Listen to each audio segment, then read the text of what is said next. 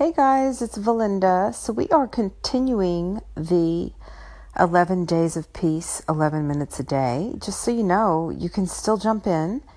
We're on day 18 today, so it takes about actually 7 minutes without the explanation to do it.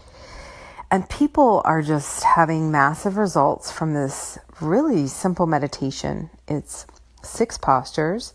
2 postures are chanting, and the other postures are just breathing and working with pressure points. So we work with the pressure points below the cheekbones. We pull the arm across the body to work with the nerve plexus in the back of the left shoulder.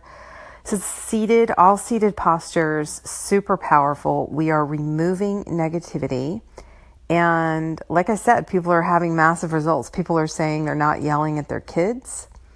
They're more one lady said that she's more present. She went on vacation and just noticed herself being more present, taking this 6 or 7 minutes a day to do her little practice. So you can still join us and then hop over in my group on Facebook, Conversations with My Soul Sisters, where I teach weekly. We would love to have you. So definitely check it out. It's totally free, so no risk involved. Definitely check it out on my southbayyoginis.com website.